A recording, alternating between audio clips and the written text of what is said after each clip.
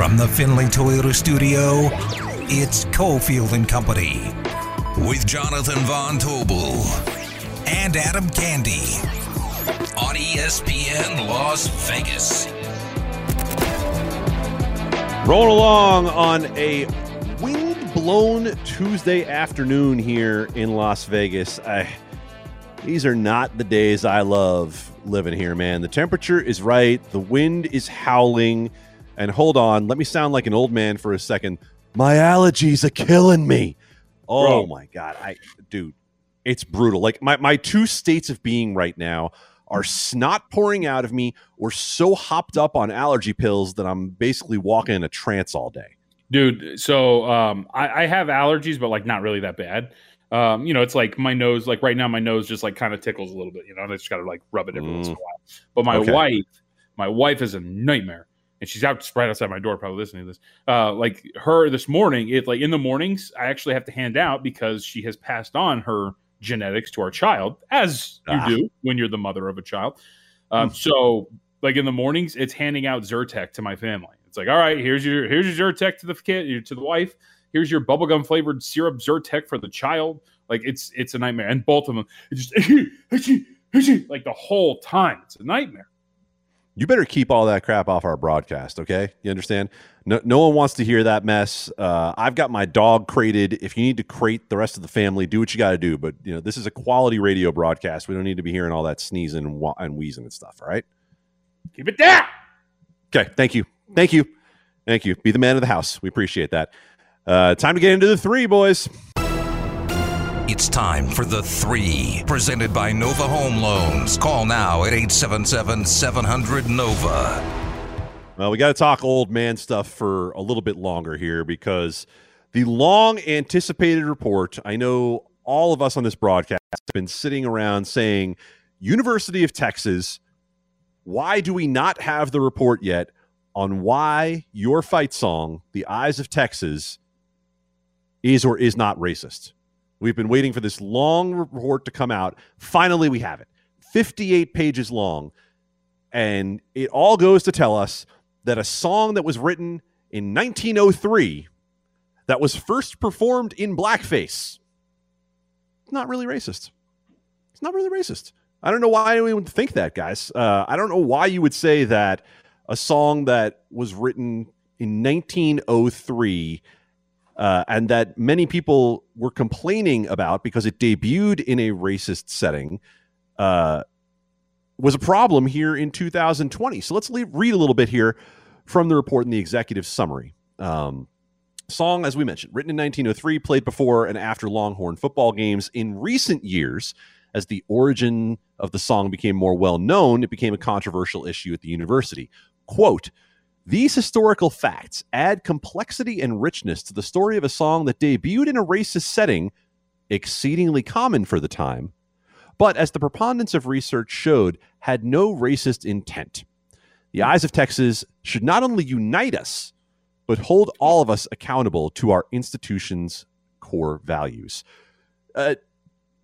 John, that feels like not necessarily a report so much as a double down from the University of Texas saying, well, listen, it might have debuted at a racist time. It might have been in a racist setting, which, by the way, there were a lot of them then.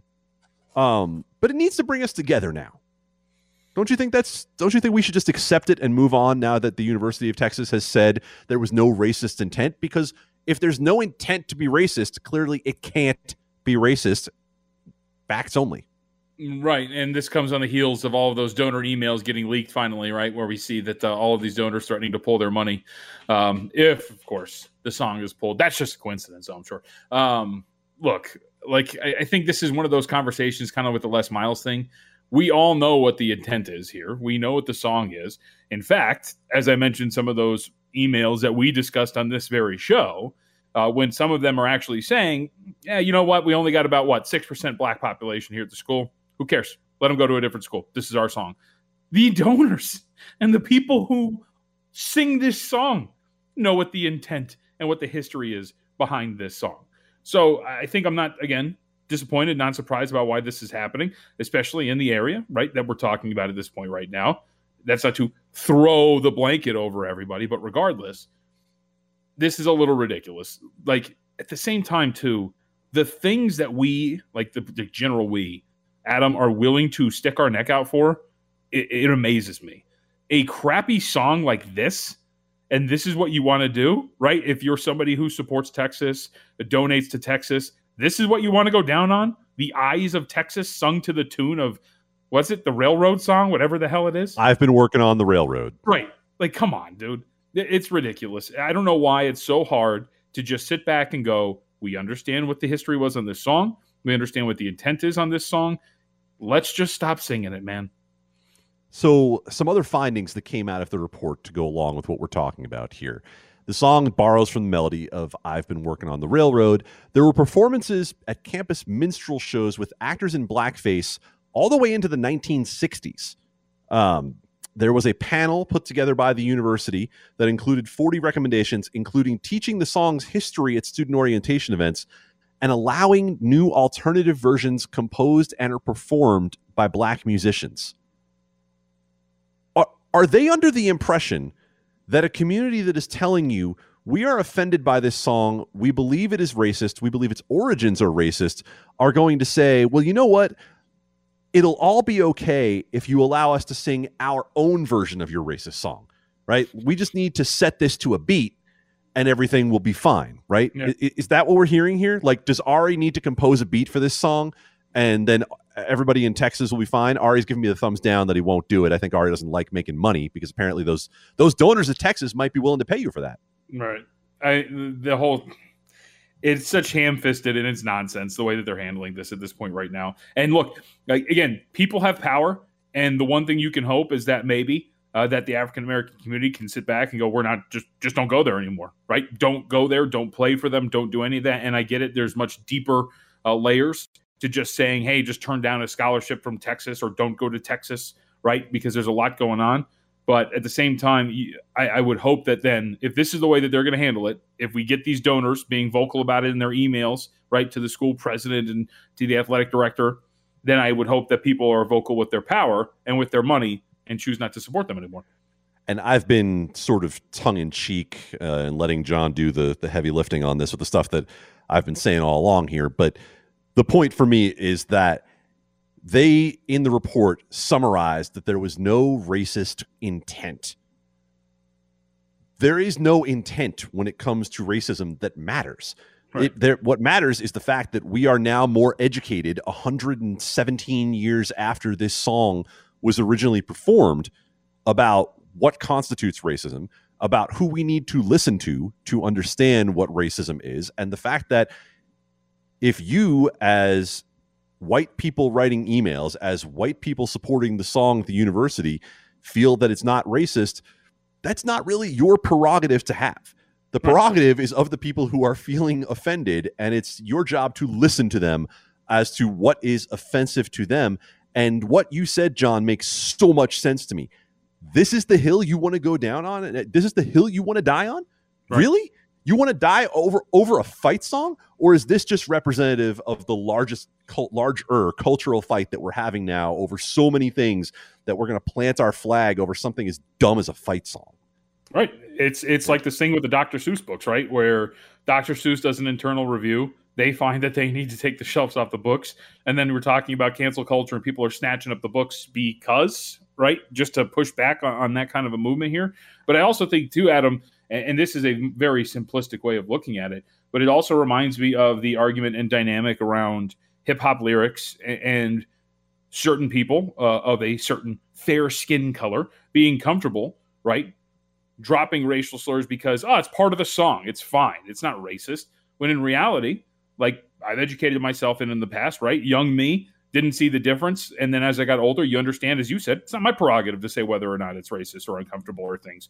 If I'm told that a massive group of people find it inappropriate to do so, then you just don't do it. And like my life has not changed because I can't drop N-bombs when rapping along with Ain't No Fun If the Homies Can't Have None, right? Like it's ridiculous. I do want that to be a segment here, even though we want you to skip the word. I do think the three of us doing a little karaoke might be entertaining for the people out there. I'm going to hold that Marc-Andre Fleury story that I was talking about for our friend Stormy, who is coming up in just a second and talk a little VGK with us here on Cofield and Company. Nova Home Loans brings you The Three. It's a refi raid at Nova Home Loans. With interest rates at all-time lows, now's the time to talk to your local Nova loan officer. 877-700-NOVA.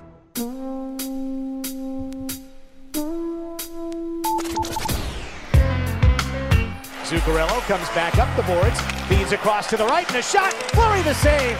Turning to his left, stopping Spurgeon, the defenseman. It's time for VGK ringside reporter Stormy Buonantony on Cofield and Company. All right, first things first. As the song suggests, we're going to get right into it with our friend Stormy Buonantony, ringside reporter for the Vegas Golden Knights on AT&T Sportsnet. Stormy, I assume you are holed up somewhere in a hotel in Minneapolis. Is that accurate? How did you know? I didn't know if maybe you were just going to be like wandering the streets inside some sort of COVID bubble for yourself. You know, if you'd gone out, wrapped up and. No, I know you're not allowed out. You can't go anywhere right now, can you? I don't get a ton of sunlight, but I'm naturally pale anyways, so I'm thinking it's working for me. But it's actually beautiful weather out here in Minnesota, so I probably should go for a walk or something. But yes, in the hotel room, as usual, that's just kind of the standard in this, embedded with the team bubble type of a life right now. But I'm getting used to it. So are you allowed out at all? Like if you wanted to go take a walk right now, is that part of the COVID protocol or what's allowed?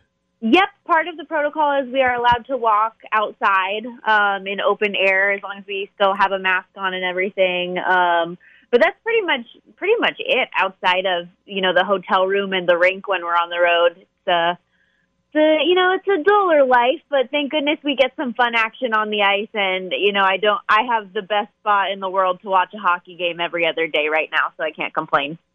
Accurate information. Even though Dave and Shane are joining us from back in Summerlin, we know you're at the rink. Got to see you last night on the Golden Knights game against the Minnesota Wild. But Stormy, we're not quite done talking about hotels yet. We have a little more conversation because we're actually going to lead this week with Stormy's tweet of the week. This week, sponsored by our friends at Meetup Vegas. Go to meetupvegas.com. That's MEAT, meetupvegas.com. Stormy, it was quite the situation for you and the team in San Jose when you went up there to take on the Sharks, as the Fairmont Hotel in San Jose, first it was open and then rather suddenly it was not open. In fact, not just closed, they shut down. Like they went bankrupt. And the entire hotel shut down. I'm pulling up your tweet right now because I want to make sure I give accurate information. Stormy says, I'm the type of person that makes a hotel room a home. Everything's sprawled out everywhere. I wish there was video of me waking up from my nap and panic packing because it's a great game show idea. What happened for you and the team up there in San Jose? That's so embarrassing. And I expect this. I already know that the tweet of the week is coming, so I should know better than to post out just like my train of thought in these moments. But yeah, 100%. It was such a weird scenario because, as you guys know, the NHL this year has specific hotels that they are using for teams when they're on the road. So all of the teams in the NHL, when they go play in San Jose, they stay at the Fairmont. So that was the designated hotel that was chosen, and it was obviously super unfortunate. Like I really appreciated that Nick Holden, in his availability, talked about how, yes, like we found out that we had to leave the hotel right away and pack up our stuff to go stay somewhere else. But those employees at the hotel were so blindsided. So definitely feeling for all of the folks there that were working at that hotel that had no idea this type of thing was happening. But for us, honestly, it was kind of funny. We have this app on our phones that gives us notifications for, what our calendar is for the day, what time the staff buses are going to be going to the rink, when we're available to go to lunch, like different things like that. And I was in my pregame nap time. I was feeling really good about where I was at for the day with all of my prep, got everything done early, which has been really rare for me lately. And I go to sleep, and my phone is just buzzing off the hook. And I go check it, and it's my two coworkers just saying, Stormy, are you awake? Are you alive? Like, make sure that you're packed up because we're leaving now after tonight, after all. And we were expecting to be in San Jose for like 3 days because of the back-to-back. And it's very rare that you actually unpack if you're just staying somewhere 1 or 2 days. So for 3 days, my stuff is everywhere, like in the bathroom, all over the floor, like clothes, shoes, everything. It was a hot mess. And then I had about 25 minutes to pack it all up before I got on the bus, because initially my plan was just to wake up and go on the bus.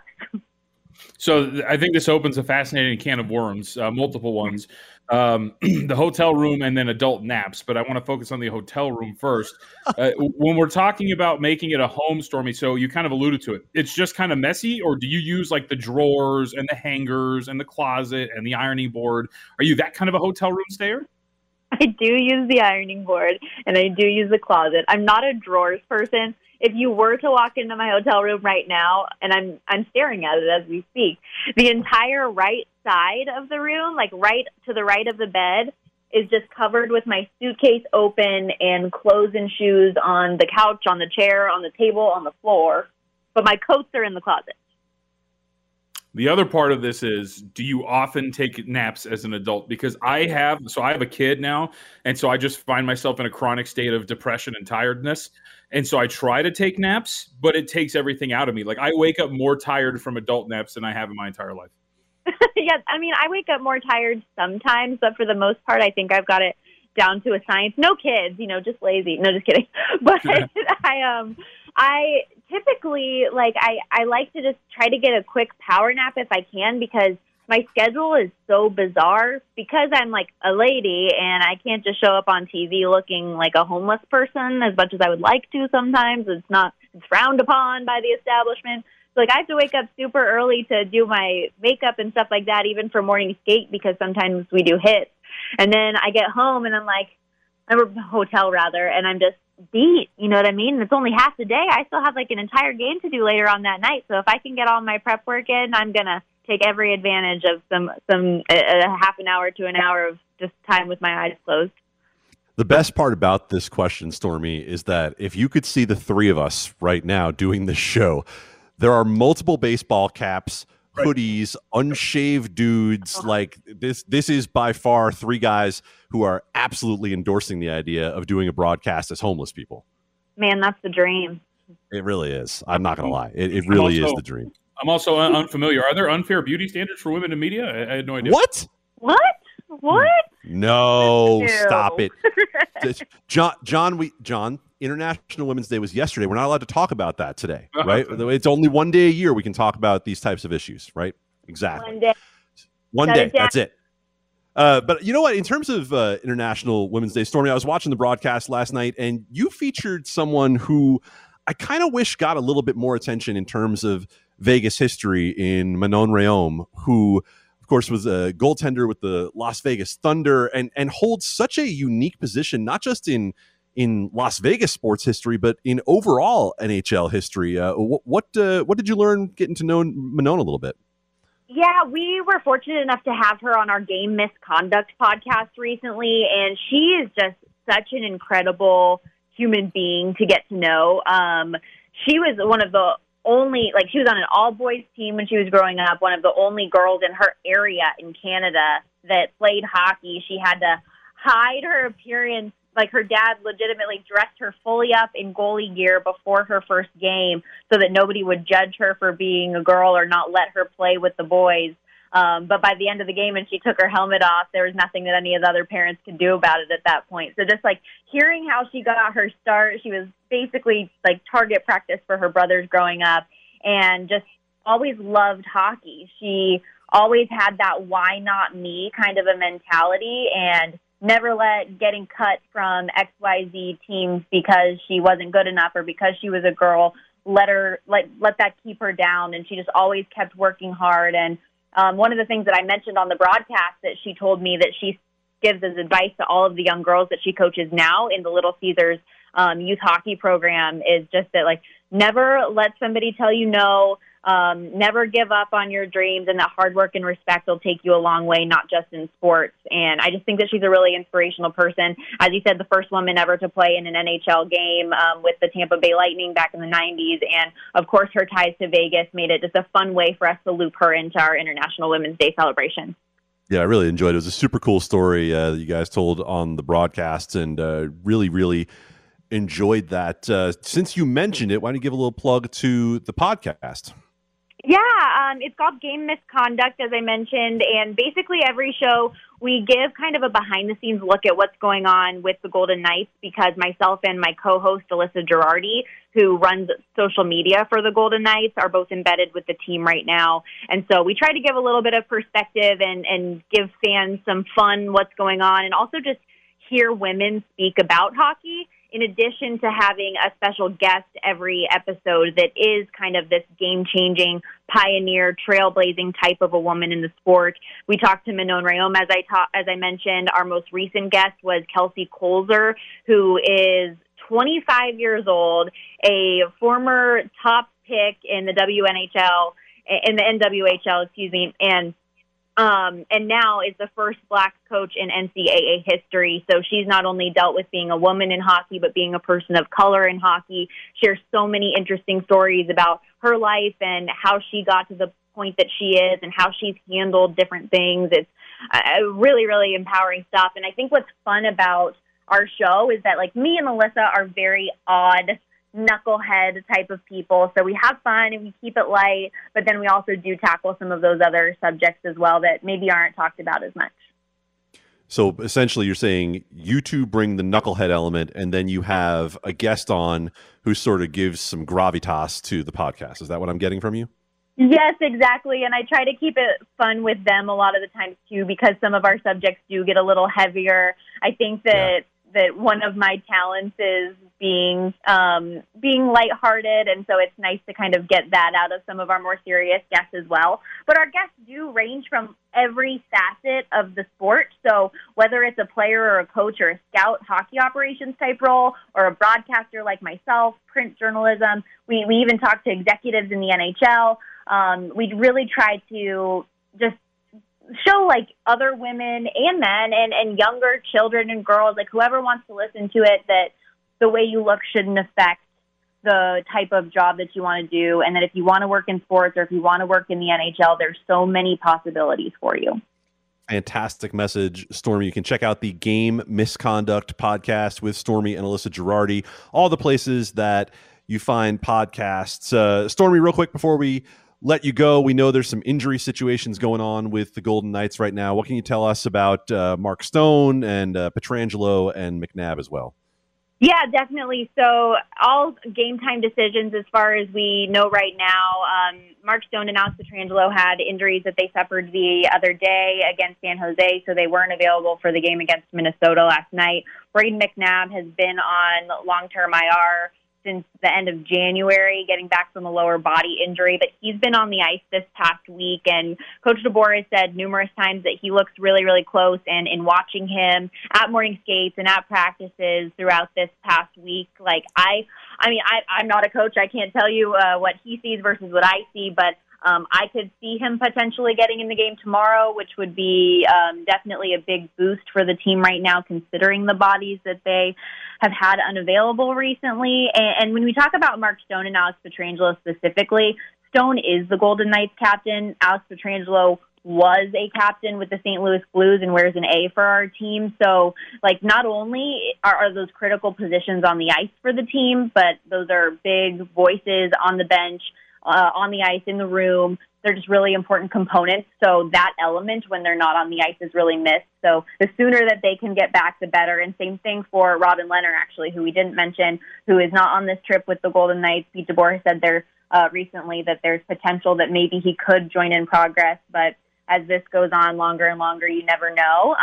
So hopefully Robin is able to join the team at some point in the near future as well, because Marc-Andre Fleury, as great as he has been, you don't want him to have the burden, so to speak, too much on his body at this point in his career. But boy, has he been fantastic. And it was hard, I think, on everybody on the team last night to lose a game that essentially was 1-0 until there was an empty net at the very end of the game where he was fantastic and the defense stood up, but you just couldn't get goals to support him.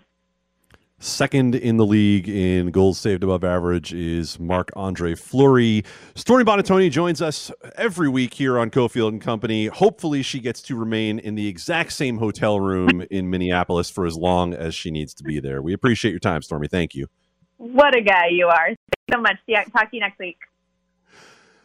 All right, when we come back, we're going to hit on a little bit more NFL talk. Big day going around the league here with the Raiders and a bunch of other teams as well on Cofield and Company.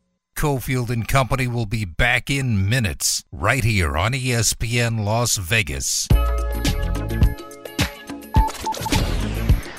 Now, back to Cofield and Company in the Findlay Toyota studio.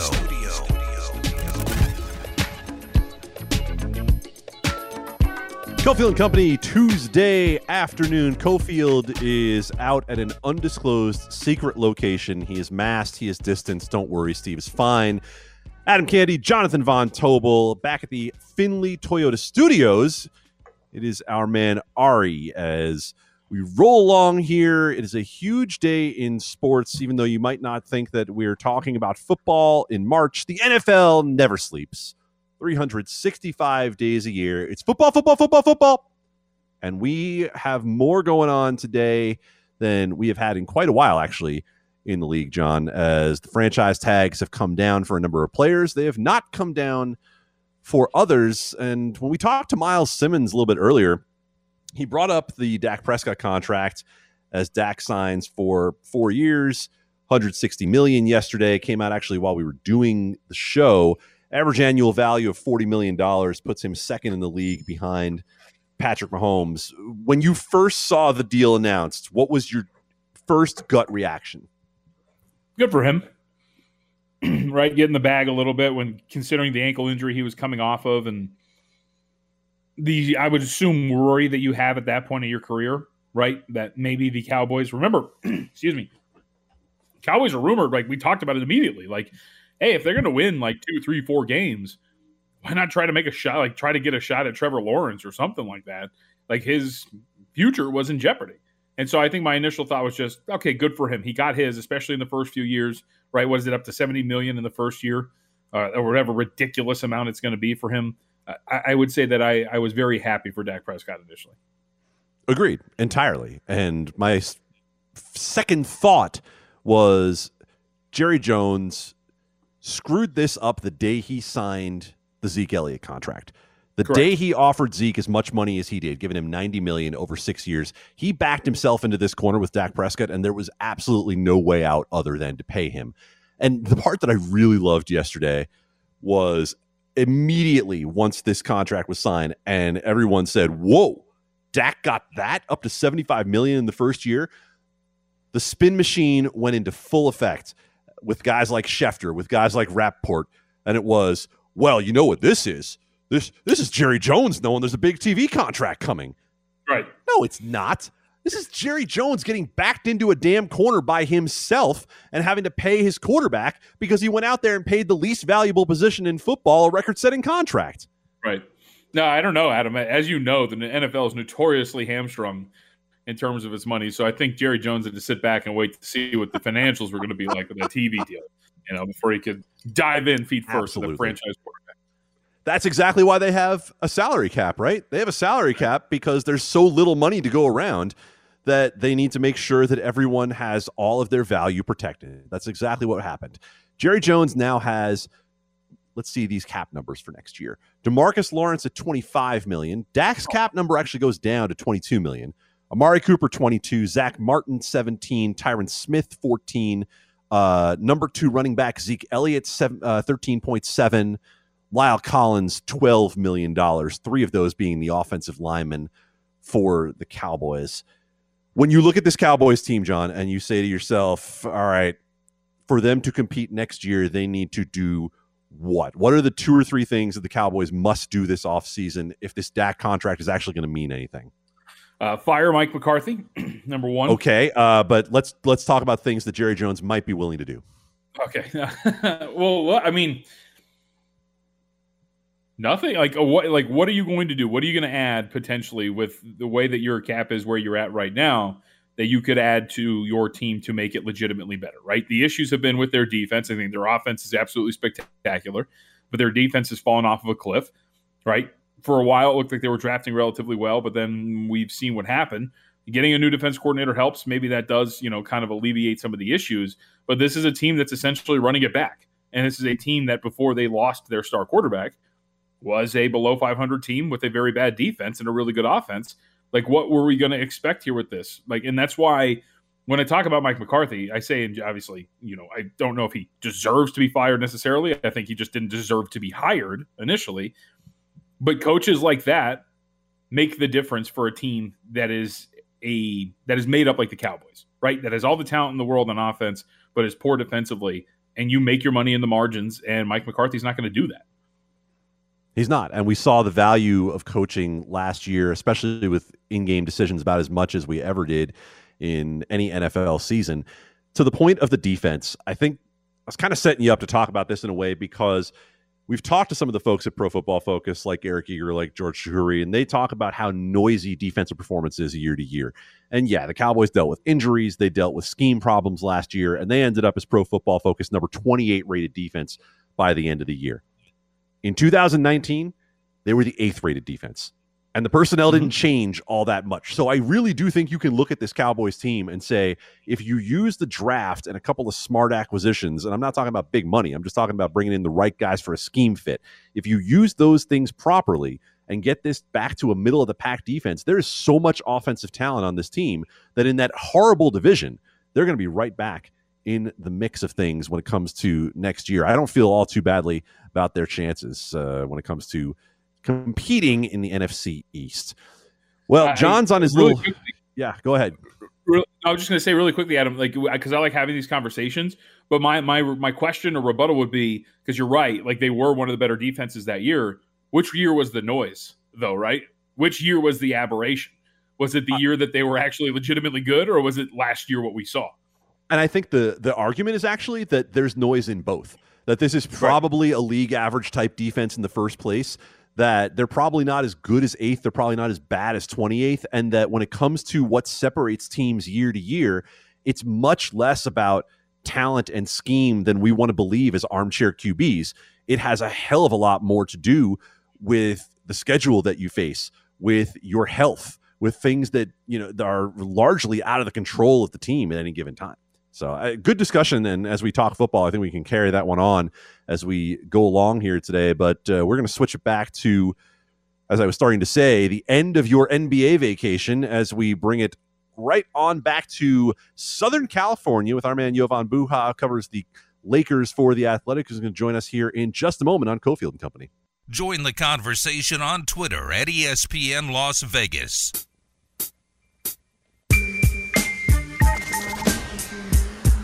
Now, back to Cofield and Company in the Findlay Toyota studio.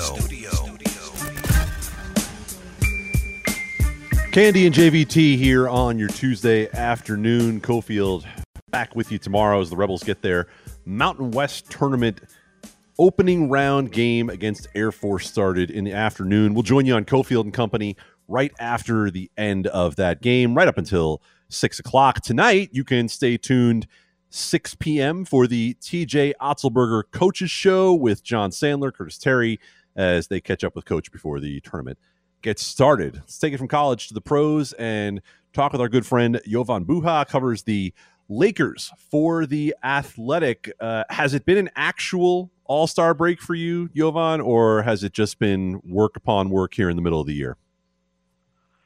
It's been a little bit of a break. I actually took some time this weekend to spend time with family and just kind of unplug and unwind on Friday and Saturday and Sunday.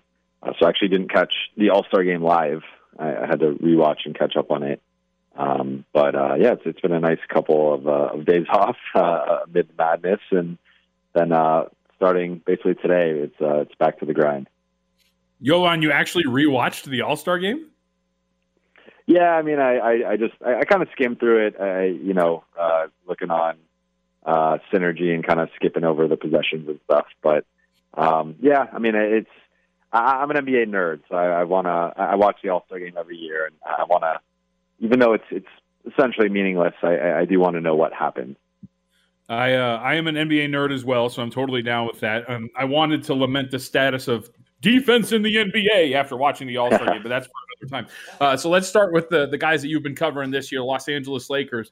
As we go into the second half here and we look at this Lakers team, what's your overall level of concern? Because I feel like it's hard. I shouldn't say it's hard to have concern for them, but a lot of the symptoms, right, have been because of lack of availability of key bodies. So I feel like it's kind of hard to evaluate where this team is. I feel like the only thing I know about the Lakers, Jovan, are two things. One, they're not going to shoot the ball very well, regardless of who comes back. And two, I don't think they're very happy with the center position. Is that fair? Yeah, I think both of those critiques are fair. I think those really, to be honest, I mean, of course, the biggest concern I think in this, I think not only looms over the Lakers, but does loom over just the entire NBA with the potential implications, is Anthony Davis's health, right? This team, we could go into the 3-point shooting, we could go into the rim protection, but if Anthony Davis is not healthy, be it, actually present on the court, but even, if he's at 70%, 80%, that certainly lowers their ceiling and I think potentially knocks them off their perch as the current favorites or co-favorites. I know some people are really high on the Nets. So I think, first and foremost, it's Anthony Davis's health. When is he back? How long does it take him to ramp up back into game shape and just kind of the flow that he's had kind of an up and down year by his standards, but I felt like it was really starting to hit his stride over those last couple weeks before the injury. And this was just unfortunate timing, and kind of, interested to see how long it takes him to get back into that. But yes, I think, more specifically, if we're going to critique the roster and some of the weaknesses that they've had this season, it's number one, 3-point shooting.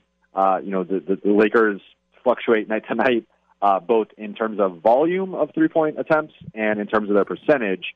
And when they're hitting on both, they're basically unbeatable. Like when this team is making their threes, they're just, if you just look at that, I think they might be undefeated.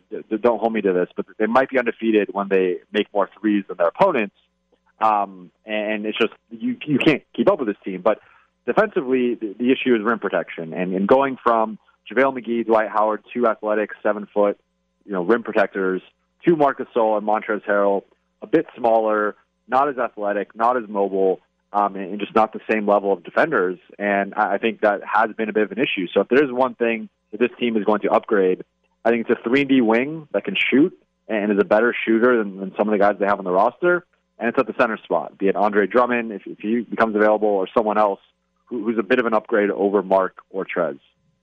It's funny you say that because in the offseason, I was excited about the 3-and-D wing that they got in Wes Matthews. What happened? Mm-hmm.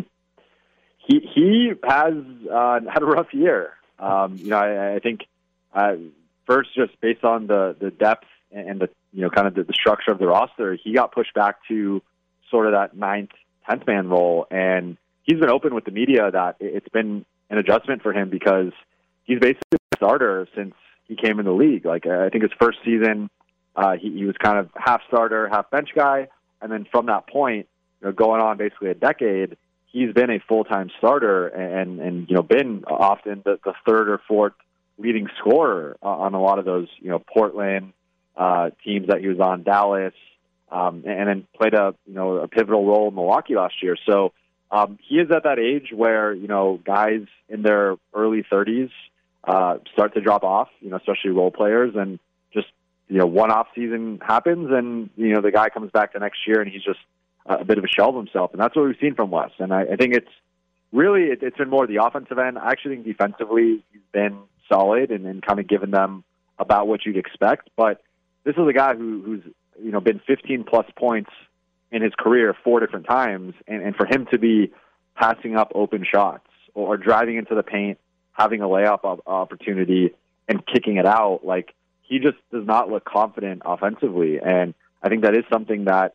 he's going to have to figure out, or he's just not going to be in the rotation. I mean, they have guys Alex Caruso, Talen Horton-Tucker, who probably could be playing more minutes than they are, in part to fit Wes in the rotation. So I think that's going to be one of the interesting second half things is kind of who that struggled, be it Wes or Markieff Morris or KCP, kind of pops and gets back to the level we know they can play at, and who doesn't. And then how does that affect the rotation? Because right now they have 11 guys who want to be playing, and you can only play 8 or 9 in the playoffs. So there are going to be a couple of guys who are on the outside looking in. So how concerned should we be with some of the numbers, right? Because you mentioned, Anthony Davis having kind of an up and down year. I remember at the beginning of last year, and it started to even out, but at the start of the year, Jovan, the Lakers had a negative net rating every time LeBron left the floor. This year it's really bad. It's like negative 5.7 every time LeBron's off the floor, according to Cleaning the Glass. So what is it with the depth? Like what are we expecting from this team in the second half depth-wise in terms of potential additions or targets, and how important is it? Or is this something that potentially evens out as we get closer to the playoffs and they get healthier because availability has been an issue? I think it's the latter point in your question because, this team is still, plus almost 15 points per 100 possessions with LeBron and AD on the floor, and that's going to be happening 35 to 40 minutes a night in the playoffs, right, or something close to that. So, I think the starting group has been really good. They've stumbled upon some good bench-centric lineups around LeBron with guys like Kyle Kuzma, Alex Caruso, Trez, and some of those lineups have been really productive. So I do think that, the top 7 or 8 on this team is really, really solid.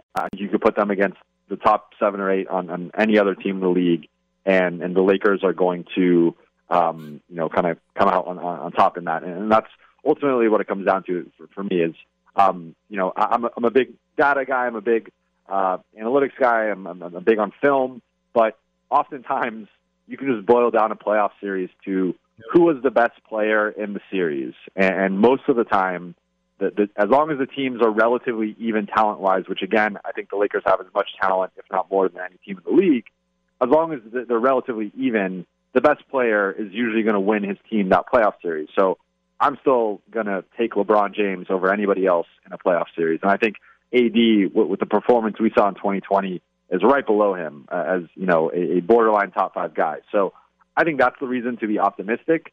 As far as the concern, I do think there is some structural concern. For me, the three-point shooting is a concern because we've seen with the way the modern game is, it's hard to be competitive when you are not making threes. It's simple, but 3 is greater than 2. And if your opponent's making 15 to 20 threes, you're going to have to be scoring a lot of points in the paint or at the free throw line to keep up with them offensively. And the Lakers have struggled offensively more than defensively. They have the best defense in the league right now. So if there is a concern, it's probably more actually on the offensive end, just putting competent offensive players around LeBron and AD. So I actually think most people focus on the defense and the rim protection and the center spot. I actually think the 3-and-D wing is the greatest potential upgrade on the roster. If they were somehow able to get, Trevor Ariza, dust off the cobwebs of him, or a PJ Tucker, or someone of that ilk, maybe even a little better, I think that would definitely elevate them to the unquestioned favorites, clear best team, which maybe they're already there, but I think that just elevates it. Because I do think with the way KCP has played recently, the way Wes has played this season, Talen Horton-Tucker is not a shooter at this point. There is some shaky perimeter shooting around LeBron and AD, and maybe that corrects itself in the postseason like it did last year, but I do think it is that's one of probably their biggest issue right now for me is just I don't know if they have the level of shooting around those guys that they need to. And if that doesn't correct itself, I could see them potentially losing because of that.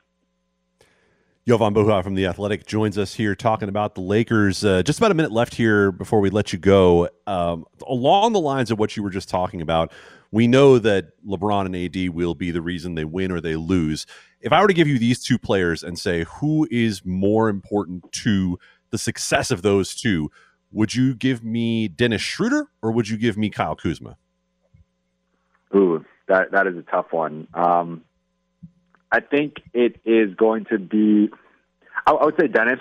I think Dennis was a really interesting addition because if you looked at the way they did things last year, they went with the starting group without another ball handler, right? They went with basically 2 wings and 2 bigs around LeBron. LeBron was the point guard. He led the league in assists. And then they had Rondo as a heavy minute, backup point guard and sometimes playing with LeBron with that second group. But, it was not a lot of ball handling and playmaking around LeBron. And I think trading Danny Green to get Dennis and then also promoting Talen Horton-Tucker was in the rotation, both of those moves were in part to add some playmaking and ball handling juice around LeBron because I think they felt they didn't have enough of that last season. And Dennis, I think to me on the whole, has been their third best player. I mean, I think if you want to make the non-traditional case for like an Alex Caruso or a Kyle Kuzma, I think you could also put those guys in the mix. But overall, I'd probably say it's been Dennis. And I just think he started to find a better pick-and-roll groove with Anthony Davis. He started to find a better pick-and-roll groove with Montrezl Harrell. He has alleviated some of the pressure on LeBron to handle the ball, dribble it up the court. He's a really good point-of-attack defender. So he's actually, he had a game earlier in the season on Christmas when he defended Luka Doncic, fairly well. And he's defended 1 through 3, with his – he's got some length. He's really fast. So he can actually – defend bigger guys in some instances if they're not too physical. So I do think he's been a sort of remodeling of their approach and basically a supercharged version of Rondo that actually shoots. So I think he's been great for them. And I would say he's probably more important. But Kyle Kuzma deserves a shout out. He's fully embraced being a role player this year. He's accepted, I'm not a scorer on this team. I'm not a starter or a star on this team. I'm just going to he's rebounding the ball at a career-high level, taking threes at a career-high level in terms of three-point rate, and really just embracing, I'm going to be a high-level energy 3-and-D guy. And he's played that role close to perfection, I think really thrived. And I've been really impressed with him because we knew in the past shot selection was a bit of an issue. He viewed himself as a future star, and he's taken a step back from that and really just embraced being the dirty work guy for this team. And I think he's done a really, really good job this season. Well, I'm going to make it really clear. Alex Caruso cannot be their third best player because the Manscaped ad creeps me out every single time that I see it. All right. Jovan Buha from The Athletic covers the Lakers. Always appreciate a little bit of your time, man. Thanks for joining us. Thank you guys so much for having me. When we come back, Dave Gettleman is going to give me a heart attack. Visit Cofield's Corner on LVSportsNetwork.com for access to the latest podcasts and best interviews.